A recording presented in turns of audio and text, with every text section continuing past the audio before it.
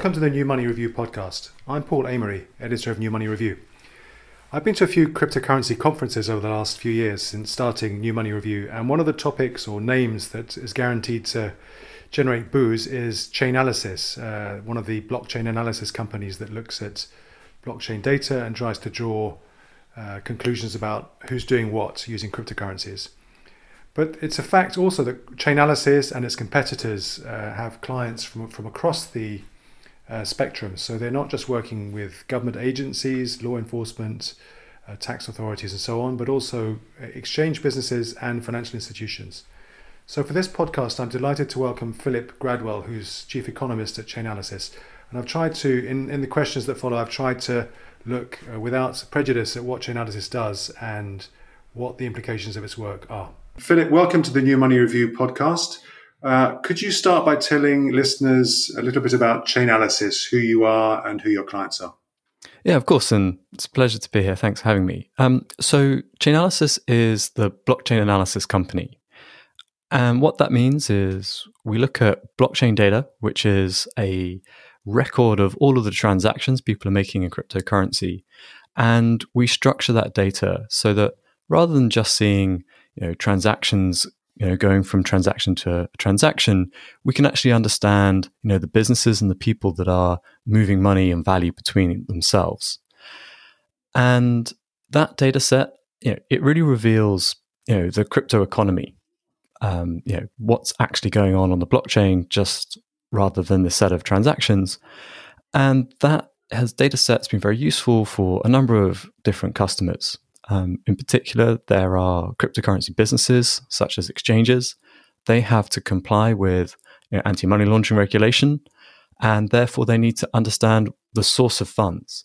And so we provide anti-money laundering software for them.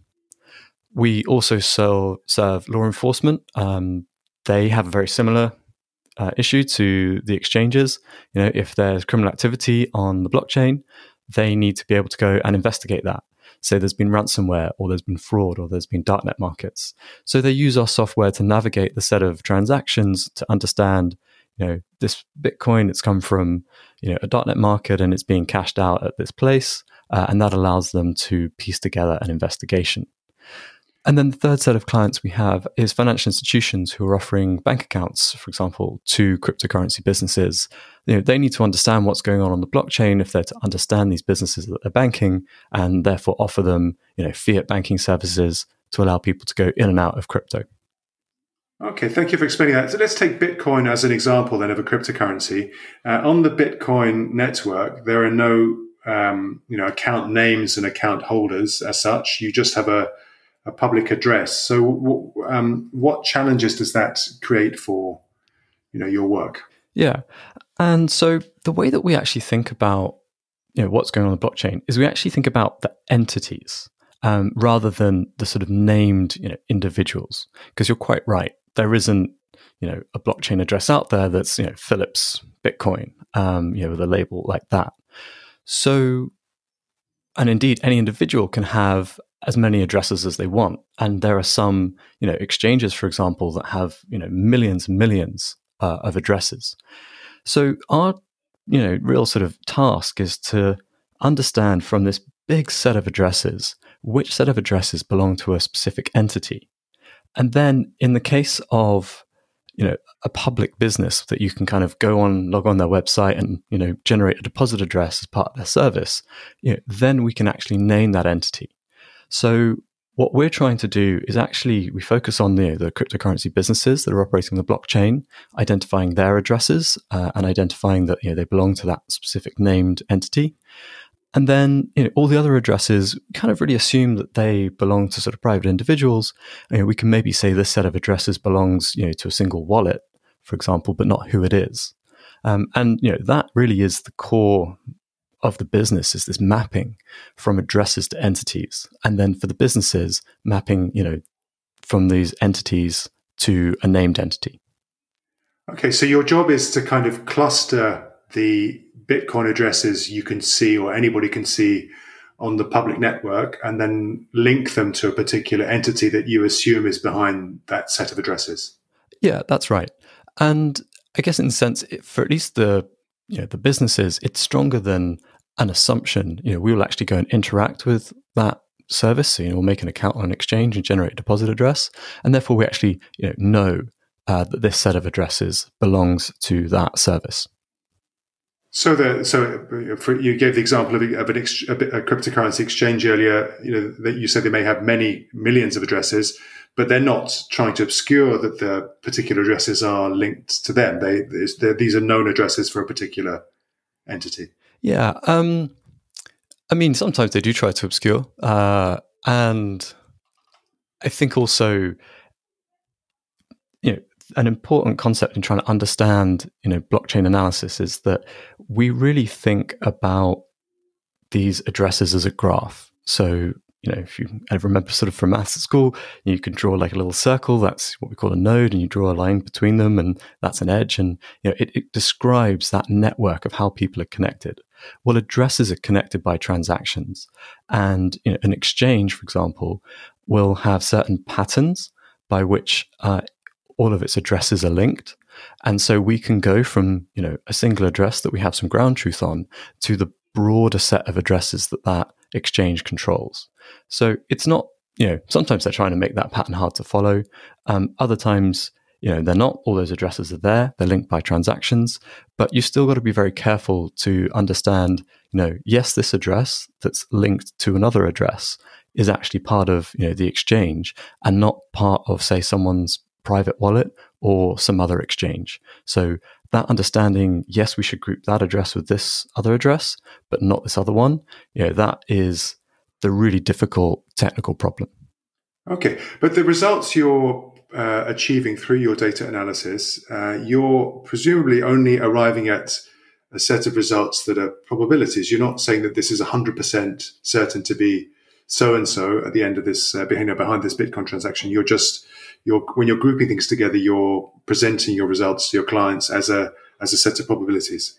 Well, actually, we have to essentially minimize false positives. Our customers, they're exchanges who are doing anti-money laundering. So you really don't want to, incorrectly label the source of funds of one of their customers as from an illicit source, because then that customer will get locked down. It's a terrible customer experience.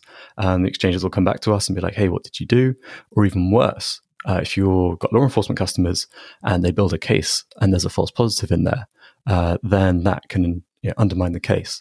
So we actually avoid using sort of machine learning techniques because you run this risk of adding a lot of false positives in.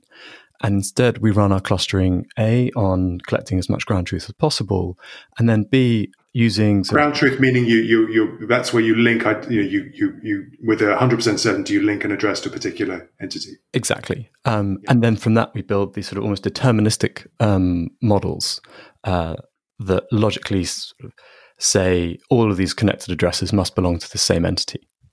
Okay. How compared to the traditional financial system, I'm going to, in very crude terms, the way the anti-money laundering framework, and as I understand it, works, that the framework that's been around for 3 or 4 decades, that basically divides the financial system into good guys and bad guys, and the bad guys are the money launderers or the terrorist financiers, whatever. How big of a conceptual change is it to switch from the old system of banks and banks shielding the financial system from the bad guys to this new system of blockchains, data analysis? For the people involved in trying to create the rules for the new networks, how big a shift has this all been? Yeah, so I think there's 2 parts of that. There's how big a shift it has been in practice and how big a shift it could be. Okay. I do think that the regulatory response has been to apply fiat models of anti-money laundering to the cryptocurrency space. Often the guidance has been to a cryptocurrency business, you're a money service provider, therefore you're covered under exactly the same laws as fiat money service providers. So there's been almost a one-to-one mapping of that set of rules and regulations. Now, is that how it has to work, and how it might work in the future? I think the key thing about blockchains is that you don't have any identities. As I said, you can't actually see the name Philip Gradwell on any Bitcoin address. You only have the names of the entities, the businesses. But what you do have is you have this complete transaction record. And that's in contrast to the fiat system, where if you're a bank, you do have a name. You've got an account number and a sort code, and that's linked to a person, it's linked to an address, and linked to all the other context that you can get from credit score and so on. But what you don't have is a complete transaction record. You can only see, for example, my transactions on the network that the bank operates. And if I send transactions out of that, they essentially disappear from view. So you've got this contrast between, on a blockchain, no identities, but a complete transaction record. But in the fiat system, you've got identities, but an incomplete transaction record. And I do think that could result in a different model of anti-money laundering. But, it's already complicated to get regulators to understand cryptocurrency. So to then say, hey, how about we do a different model of anti-money laundering, at least has been a step too far at this stage of the industry, but hopefully it'll get there. Okay, so presumably there are lots of other implications of what you're saying for things like the way tax is assessed and calculated, how we monitor economic activity. Presumably there are lots of potential positives of being able to see chains of transactions for the way we manage the financial system. Yeah, absolutely. And in a sense, I'm the chief economist at Chainalysis, so I kind of came to this with that view that actually having this transaction record helps you understand what's going on in a way that's just not possible in the fiat system. There's at the moment we're living under coronavirus and people are having to track the real-time economic impact in proximate ways. So they're looking at levels of air pollution over China, or they're looking at data they can get from online merchants and so on. What if you could actually look at the flow of value between different counterparties in the economy and know that you've got that complete record? You could actually say, okay, this is the economic impact. This is who is being affected. So the level of insight without, I'm honest, invading privacy, because all you're doing is you're looking at just the overall flows between all the different entities rather than saying, okay, this is Philip, is a level of insight you just don't get in other economic systems. And this is something presumably that state-backed digital currencies could allow, if and when they were introduced, but only at a national level. Yeah, that's quite right. And again, there's the worry there that if they also tie identity onto a state-backed digital currency, then you have both identities and a complete transaction record, and maybe that is too much. But certainly, they would have this complete view of all of the transactions that are going on, and therefore could use that data, hopefully in a positive way. Right. Some very interesting topics there, but let's talk about some practical, uses of your technology and some things you've recently been looking at Chainalysis. So recently, you've identified record Bitcoin inflows to exchanges. I think in the last couple of months. What do you think caused that, and what are the implications for Bitcoin? Yeah. So, as anyone who's been following financial markets over, since the middle of March, it's been a wild time. And, I really do think that's driven by coronavirus and the broader economic impacts that has. In particular, if you go to the 12th and the 13th of March, where we saw, a major fall in the price of Bitcoin, nearly 40% at one point, that's when we saw really large Bitcoin inflows into exchanges. So, in the year to date, before the 9th of March, on an average day, you would have seen about 52,000 Bitcoin going into exchanges. On the 12th of March, you saw around 274,000 Bitcoin going in.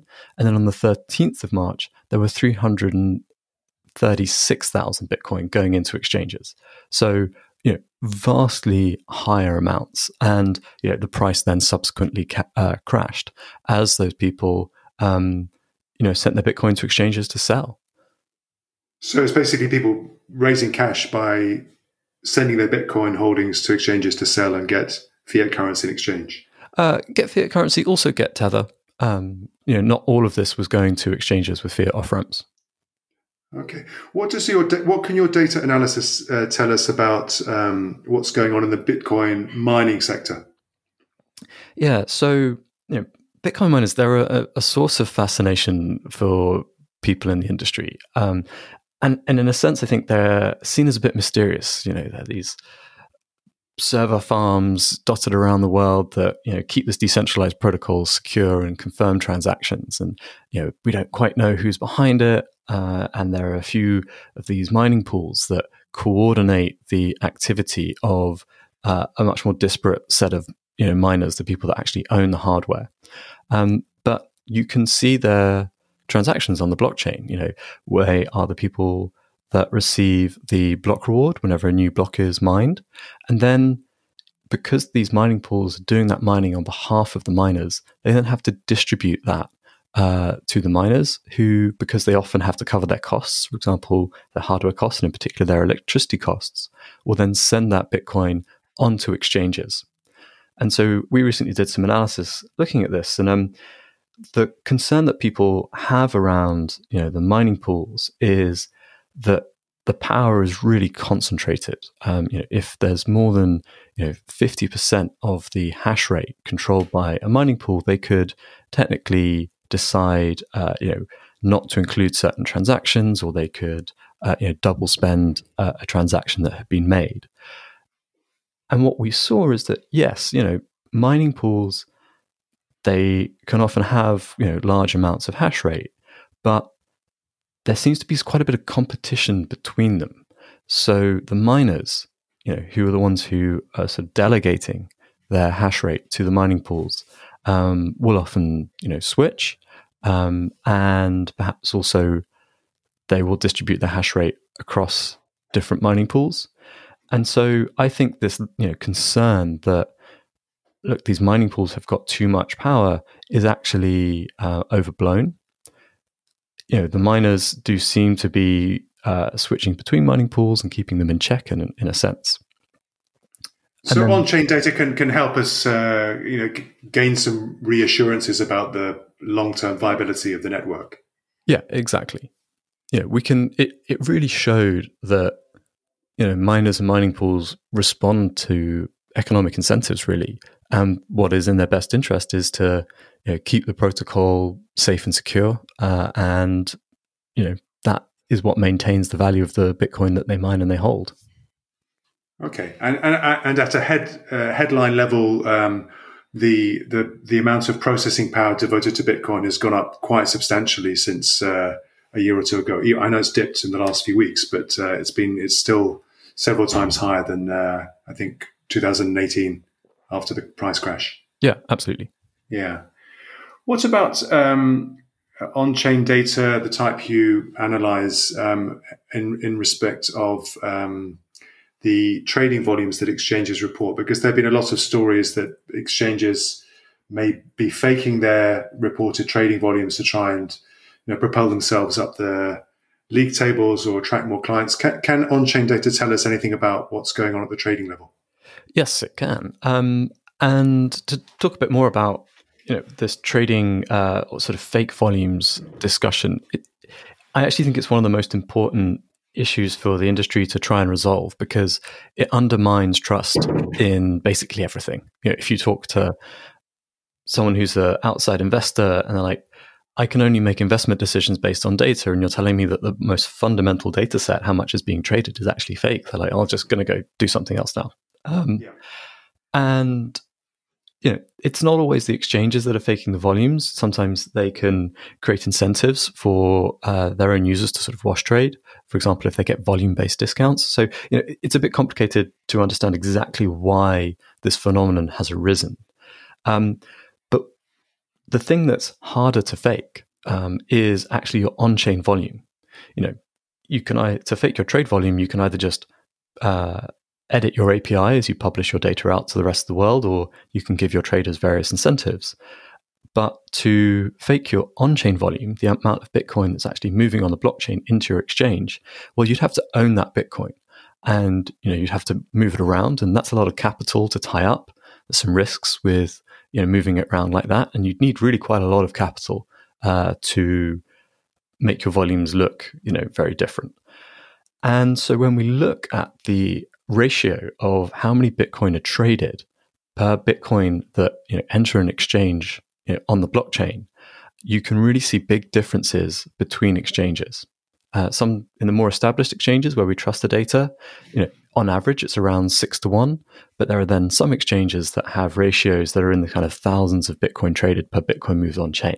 And it's when you get to those kind of high ratios, then I get a bit suspicious. Okay, and are you reporting these ratios for different exchanges, or is that just something your clients can see?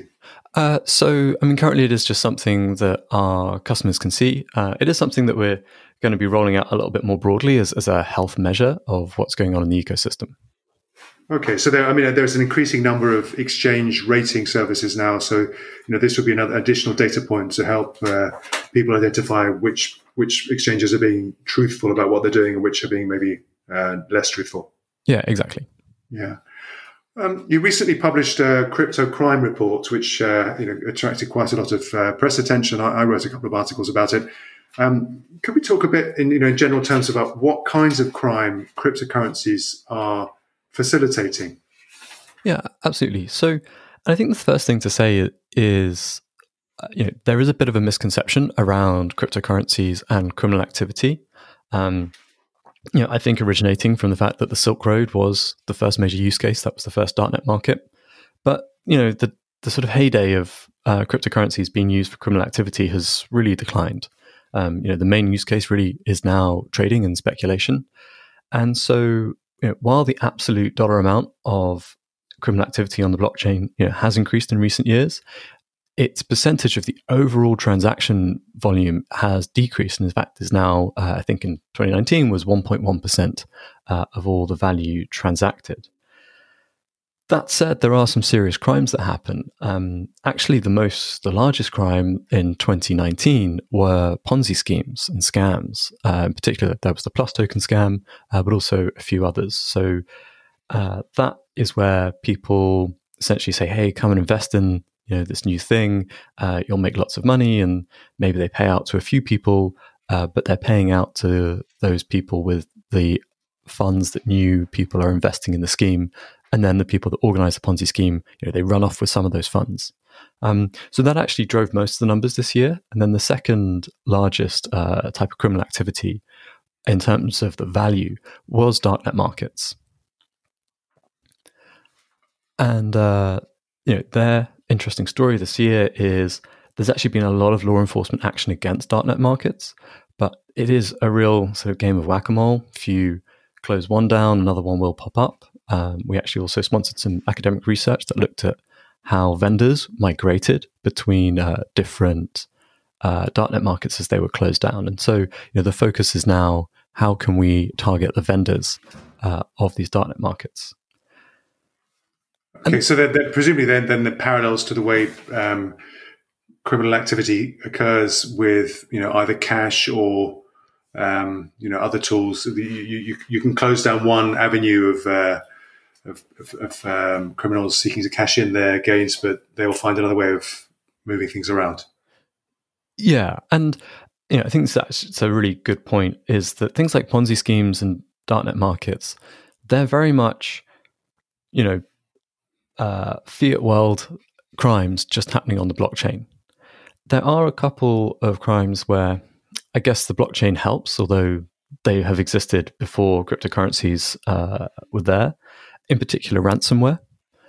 So ransomware, it's where people download a piece of virus from, say, an email attachment, and then it will encrypt their system, and they're asked, go and send some Bitcoin to this address if you want us to decrypt all of your files.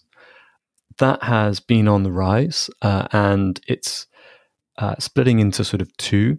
There's what we call ransomware as a service, where anyone could go and buy the software to conduct a ransomware campaign from someone who's sort of built that program, and that often targets a larger number of victims at a sort of on a smaller scale.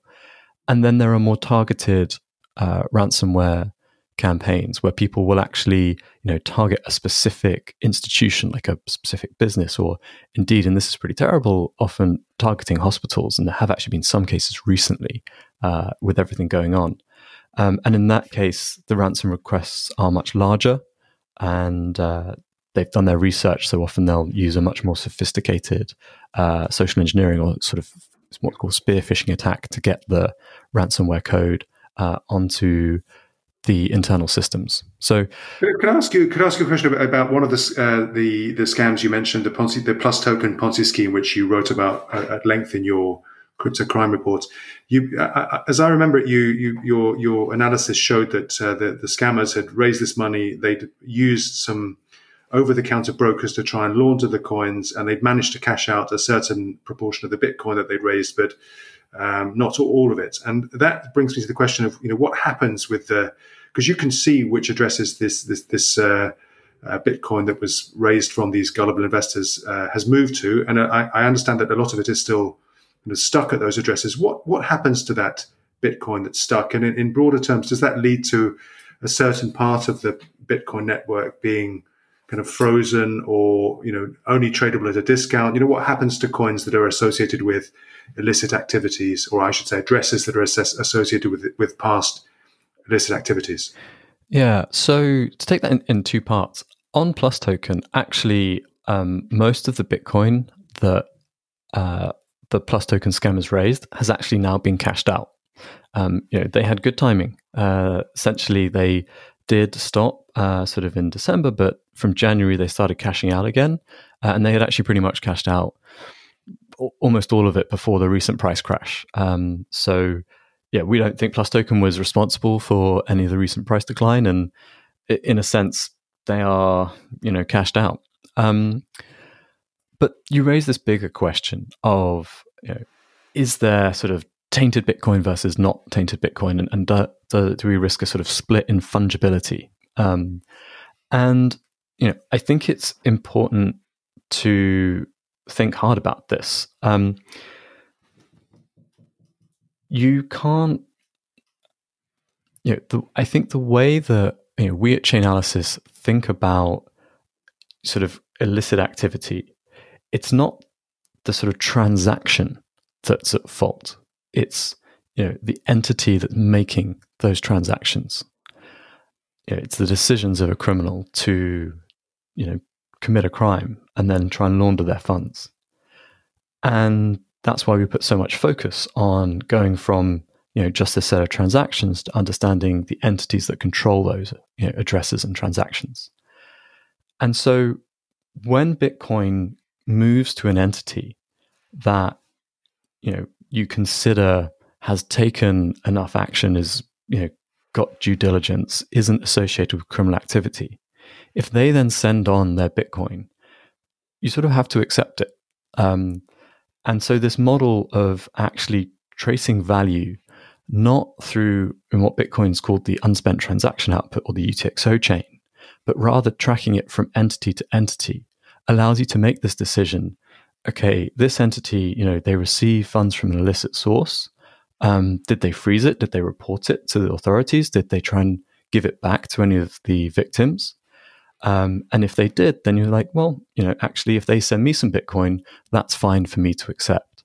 So, we haven't seen any evidence of a two-tiered, Bitcoin market.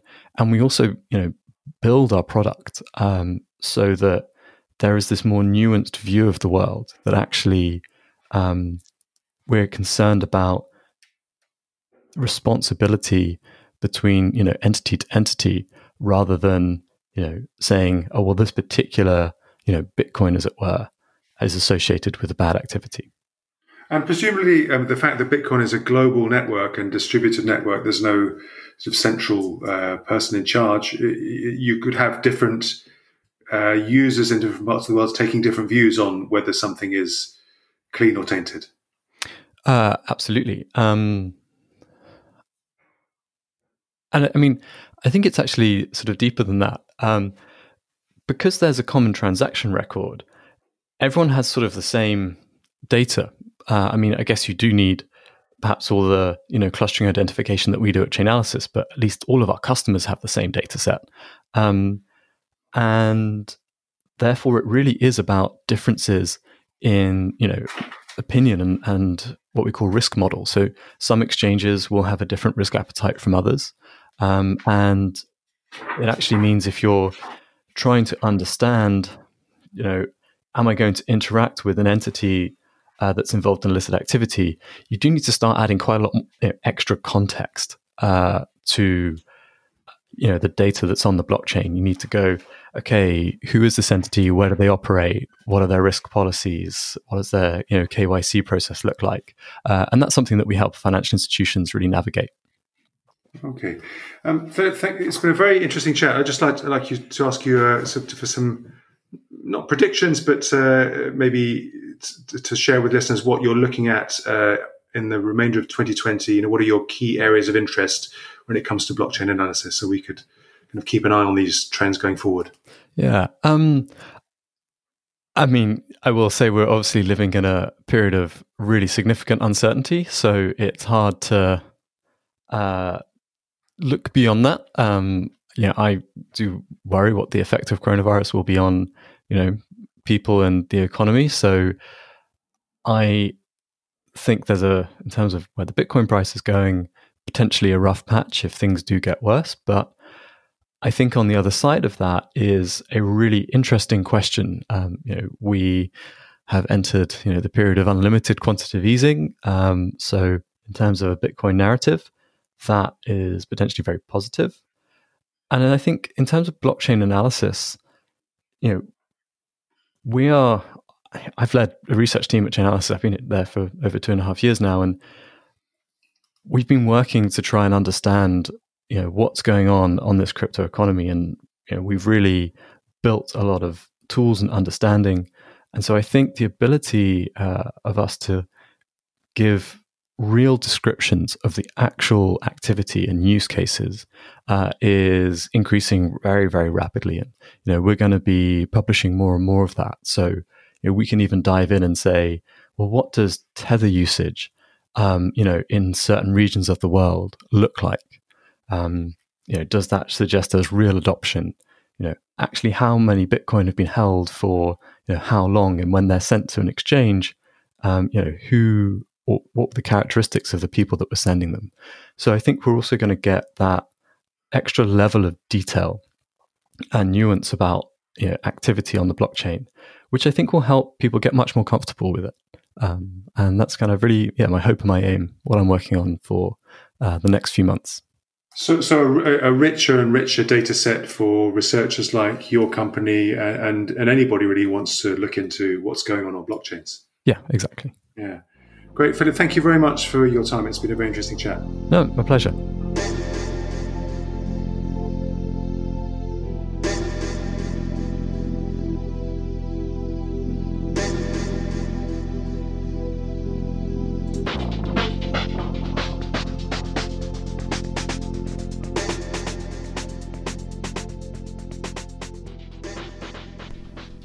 Thank you for listening to this New Money Review podcast.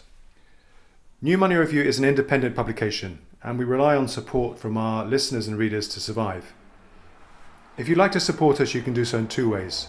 On the home page of our site, you'll find our Patreon or fiat currency account in the right-hand column, about halfway down the home page. Or you can give us a cryptocurrency donation in either Bitcoin or Ethereum. Our addresses are also on the right side of our homepage. Thank you for your support.